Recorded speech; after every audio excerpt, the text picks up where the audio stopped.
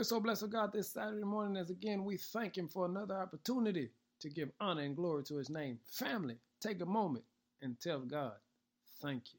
Our focus today is misconceptions. There are times when we misperceive what the Lord is really doing in our lives. You know, times when we're dealing with trials, troubles, and tribulation.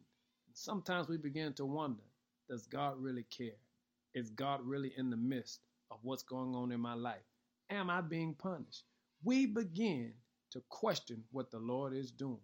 When you get a chance, read Psalm 46. Verse 10 says, "Be still and know that I am God. I will be exalted among the nations, and I will be exalted in the earth."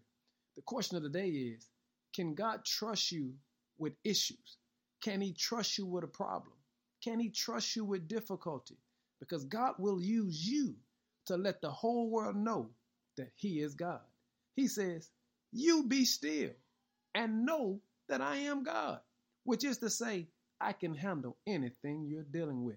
Don't fall for the misconception just because God permitted it that He's not in it.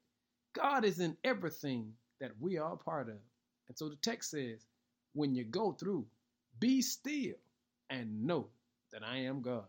Hey, family, if you know He's God, why don't you take some time today and just celebrate Him right where you are? Because I'm here to tell you, this too shall pass, because God can fix it. Be still and know, and don't fall for the misconception. Be blessed today and give God some glory. In Jesus' name, amen.